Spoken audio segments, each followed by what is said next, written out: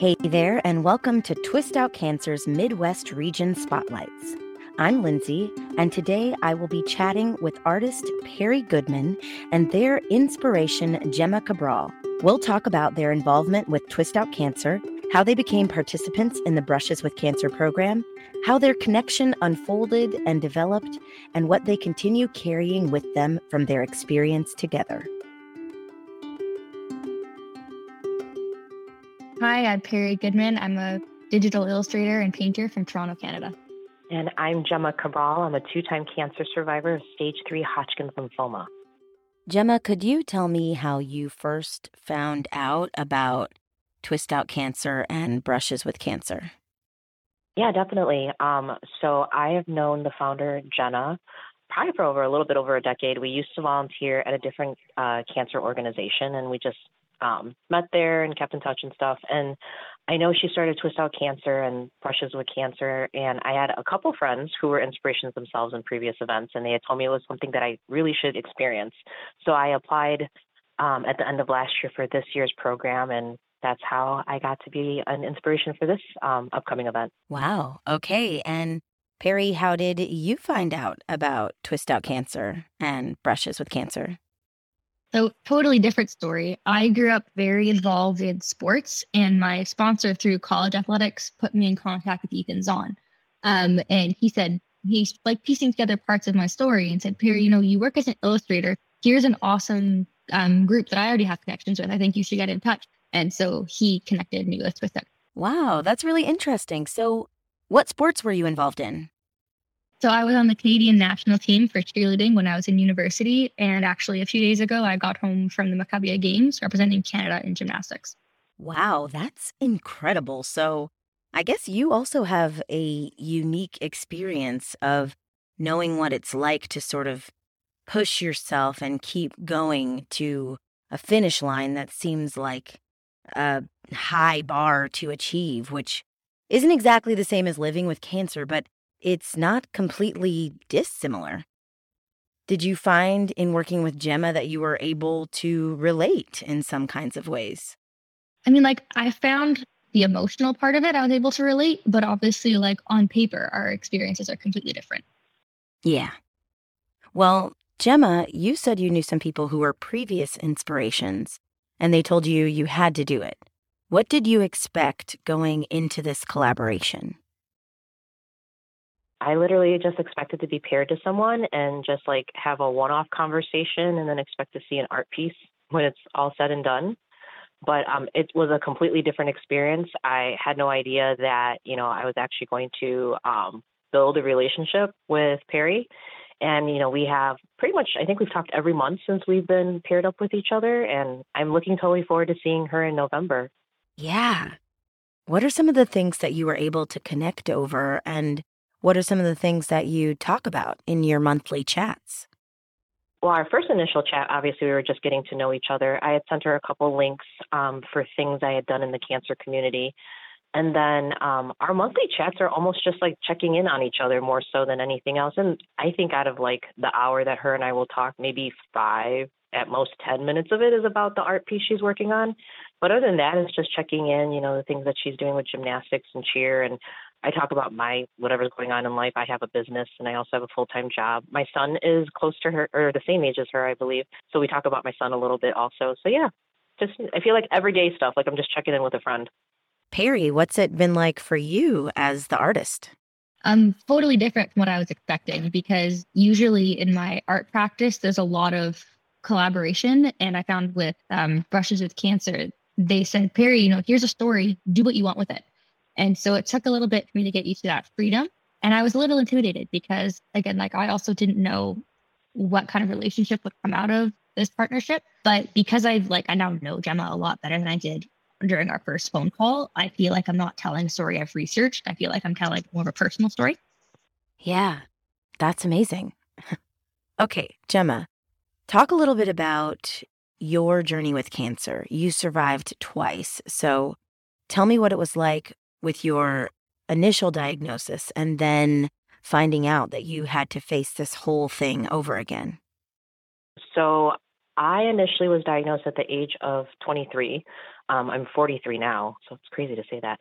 But yeah, so 20 years ago, I was working full time at a job, and unfortunately, for about 7 months, I had suffered from high grade fevers, night sweat, and enlarged lymph nodes. And I had gone back and forth with my primary doctor, and he, it was never you had cancer. It was like, oh, you have a cold, oh, you're overweight, oh, you're stressed out. And so my mom's a nurse, and I had missed about 17 days worth of work. My employer had me like written up and everything, and I'd start forcing myself into work and carry a thermometer to show that I wasn't just calling in sick to call in sick. And one of the days I was going home from work, my mom was like, come to my clinic and see a doctor here. My mom was an infectious disease nurse, so I was like, why do I need to see an infectious disease doctor? But I went anyways, and when after talking to the doctor there, he's like, yeah, you have a textbook case of lymphoma. I had no idea what that word meant. I was like, I have a what with a book? And he's like, I'll be right back.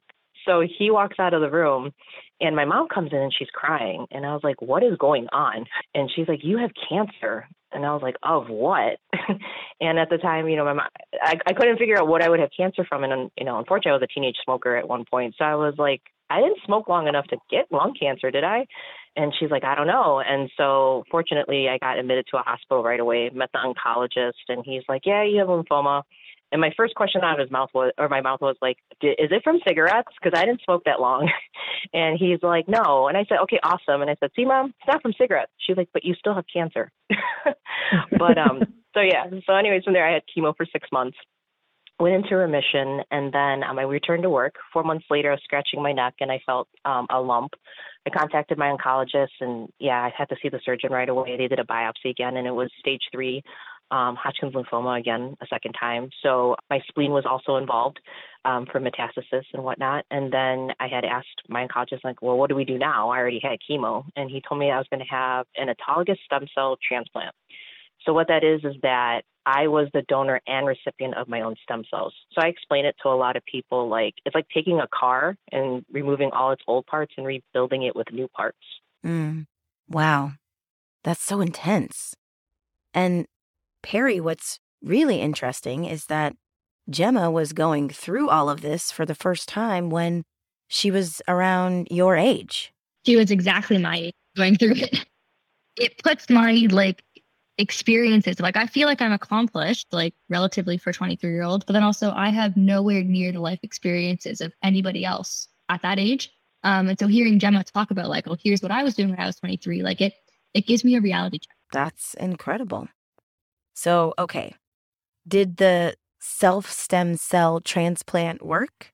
It did. I'm a 19-year cancer survivor. So what they did was they do a biopsy of your bone marrow and test it to make sure the cancer didn't go into your bone marrow, because your bone marrow holds your stem cells, and stem cells are unidentified cells. So once they get into your bloodstream, they become red cells, white cells, and so on and so forth. So yeah, I was very, very fortunate, a lot of people, but there are still obviously people I meet that it didn't work for them. So I feel like I'm very, very fortunate to be 19 years out. Now, like you said, you're a whole lifetime away from that. You have your son you mentioned. What has it been like to kind of have this lens to view all of the things that you are accomplishing in your life through? I think it's definitely helped me mature, obviously, because I was so young at the time, but my son was 2 and 3 years old, and it also forced him to mature faster than most kids, but it's helped me keep such a good perspective in life, because the way I see things is nothing can be harder than having cancer. So if you go broke, you lose a job, you have some kind of hardship, some people are like, oh, this is too much for me. In my head, I'm like, it's not harder than having cancer, So it's just kept me to be able to be more positive in my outlook and to just be able, I guess, handle whatever life throws my way. What were some of the things that you witnessed your young son having to go through? He had to be more independent. So the first time I went through cancer, when I had 6 months of chemo, there would be times where I didn't feel well to chase around a 2-3-year-old. Usually in your refrigerator or anywhere in your house, you're locking up your cabinets, you're locking up your fridge. Well, it's the opposite. I had to put everything at his eye level and reach. So if he wanted a juice box, it was go to the fridge and go to the bottom shelf and get it. So those kind of things. And then I'm very involved in the cancer community in multiple organizations. So he was always attached to my hip. So I always had to take him to everything. So he was very exposed to the cancer community, but it was great in the sense of it gave him a sense of, what's the word, empathy and sympathy for people, because he had a teacher, I think he was like in the third grade, and the teacher was letting the kids know that she was going to take a leave of absence because her daughter had cancer. And so he went up to the teacher and said, I'm going to ask my mom to see if we can walk for you in a cancer walk. And she was like blown away by, this little kid saying that. And she emailed me to let me know. She's like, your son said that, you guys do this cancer walk and you're going to walk for my daughter. And I was like, yeah, we can, so it was really cool to see like how it translates for him.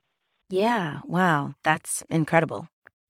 I also want to know about the other people in your life who showed up to support you. Because it sounds like, I'm just guessing here, but you seem like such a big supporter for other people that I'm wondering, is that because you had the support when you were dealing with this, or is it the opposite? No, I was really, really fortunate. When I was diagnosed, it was just such a shock to my family because I was in my 20s. No one had cancer yet in my family, oddly enough. And since then, unfortunately, I had an aunt that had cancer twice. Unfortunately, I had an aunt who had cancer twice. She's still with us, thank goodness, but she had breast and colon, but it was years after I had cancer. And then a couple other family members also had cancer diagnoses. But when I was diagnosed, I was the first one. So my family really stepped up. They were all like, what do you need? They were asking me like if I needed anything, if I needed rides to an appointment. I have a cousin that I'm very close to in particular. And so she was afraid that I was going to become depressed.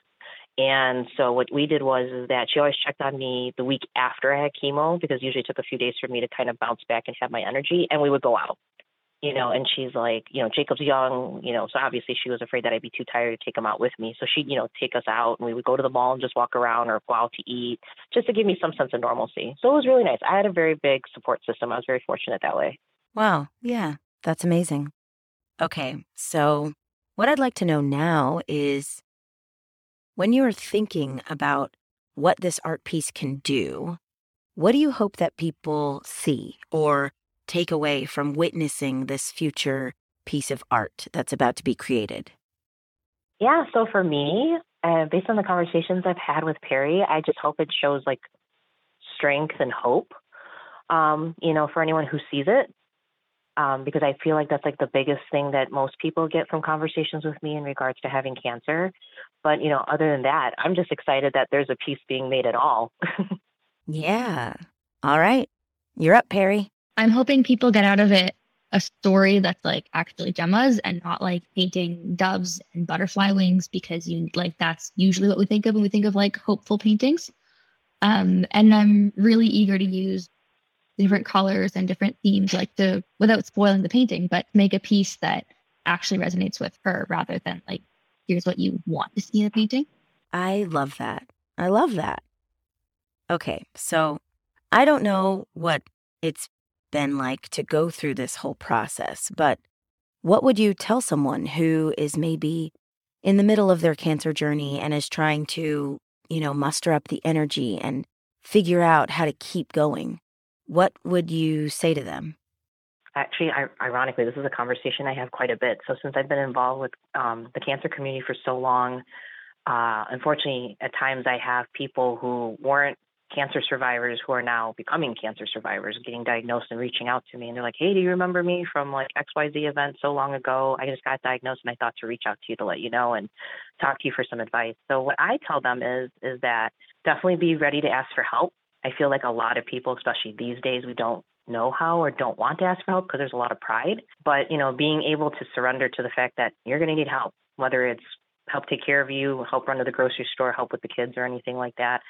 And then just take everything one day at a time. Like as much as you want to rush the process or get to the 6 months, if they say, it's only 6 months of treatment, and whatnot, but it's just give yourself time and have an open mind and give yourself a lot of grace, because you're going to be a different version of yourself that you didn't even know. Meaning like this will probably be the most tired you'll ever be. And you might be hard on yourself. Like, why am I so tired? I should have more energy. So yeah, that's my biggest thing, is just give yourself grace and be patient with yourself and, be open to asking for help. And also cancer, a lot of times can be a very isolating experience, but there's a community out there. So look for it. So, Peri, hearing this, what had been your experience with cancer and people living with cancer previous to meeting Jemma? I mean, I'm very fortunate in my family. It's only really like entered our community like once people are already like 70 or 80. So it's never something that I've like experienced through the lens of a peer of mine. But again, just like through this relationship, Gemma and I have built, cancer is not like a taboo word anymore. Like it's a thing that we can discuss openly. And I give her a lot of credit because of her public speaking career and talking about her journey with cancer. I don't want to say normalized, but it's a little bit less like under the table now. Yeah, I like that. And Jemma, in talking about your story, what are the things that you find useful or the most insightful when you have the opportunity to talk about it? For me, it's really about raising awareness because, you have to remember 19 years ago, like my stem cell transplant was not really newer, but I mean, obviously science has come a long way.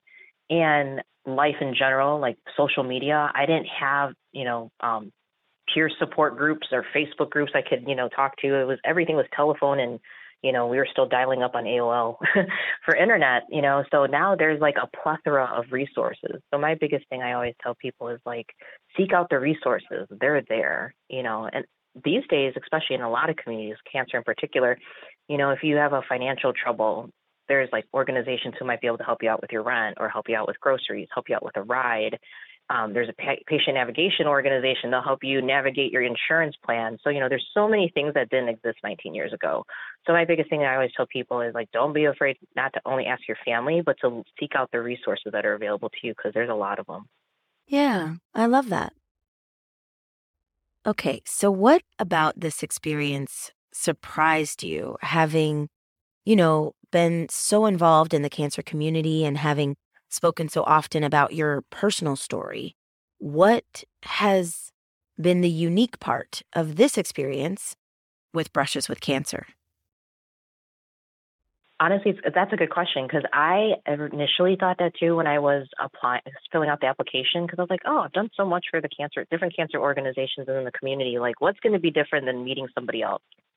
But like for me, the biggest surprise was, like I said, I literally thought I was just going to talk to an artist and be like, all right, I had cancer twice. This is what happened. Yay, put it on a canvas or do whatever with it, but like I cultivated a relationship with someone in Canada, and I cultivated a relationship with someone who's close to my son's age. And like I learned something about her and her journey and things in life. And I learned things about art that I didn't even know, like stretching a canvas. I thought you just go to Hobby Lobby and buy it. You can obviously stretch your own as well, So yeah, it's just really cool. And like she just recently traveled to Israel and I was like, oh, have a safe trip. And yeah, I just love the fact that like I actually cultivated a real relationship. I really feel like after even this event's over, and especially once we meet in person, like this would be a lifetime friendship. I would love to keep checking in on her as, she continues to get older and hopefully she'll think of me, heaven forbid, cancer touches her family. As a lot of people that I have met over the years remember me and reach out to me for support. But yeah, that's my biggest surprise is the fact that I ended up with a friend. And I literally, when I applied, was like, I'm going to talk to an artist, I'm going to show up at a gallery, and I'm going to see this cool piece. But it's more than that. Yeah. What has been your biggest surprise, Peri?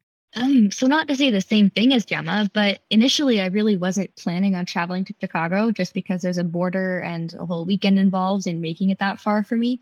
But now it's the thing I look forward most to, like because I guess my summer traveling is finished, like that opening weekend in November when we all go down to the Wonder Museum. That's what I'm looking forward to the most now. And I'm not like worried about it at all because I know Gemma's going to be there. I have like friends that are going to be in the area now, like 3 Brushes with Cancer, and I'm like very much looking forward to it. That's amazing. Well, I'm wondering, is there anything else that you would want to share with anyone who might be listening to this? Because it could be someone who's currently living with cancer, someone who loves someone who's currently living with cancer. What would you say to those who are listening? For me, especially when it comes to caregivers, because I've been both now a survivor and a caregiver, I unfortunately lost my mother-in-law to cancer back in 2019. My mom has 2 cancers, and she's currently living with her cancers. So I said a lot in regards to survivorship, but I think for the caregivers, it's important for them to know that just being present is a lot already. I I felt helpless because it's like, what can I do when, I really can't do much of anything except be there. And being there is the biggest thing. And Peri, what would you say to someone who is an artist who is considering participating in this program? Do it 100%. You like on paper before you understand the relationships and the investments that go into making a piece with the Twisted Out Cancer organization. You have nothing to lose by reaching out, learning a new story, flexing your creative muscles a little bit. And then when you get past that, it's impossible to not be invested. And I think that's really important, both as an artist to learn about what you're doing, but also just as from my experience, the kid really, who doesn't have the same life experiences and God willing, not have the same medical experiences. This is the way that you learn about it. You're not, or if you are fortunate enough to not experience it yourself. Yeah, that's great. Well, I think this has been lovely. Is there anything else either of you would like to say before we close out? I just hope, more people check out Twist Out Cancer and Brushes with Cancer. And if they're considering applying, whether they're an artist or an inspiration, I definitely say go for it. Sounds like it's a great experience for both sides.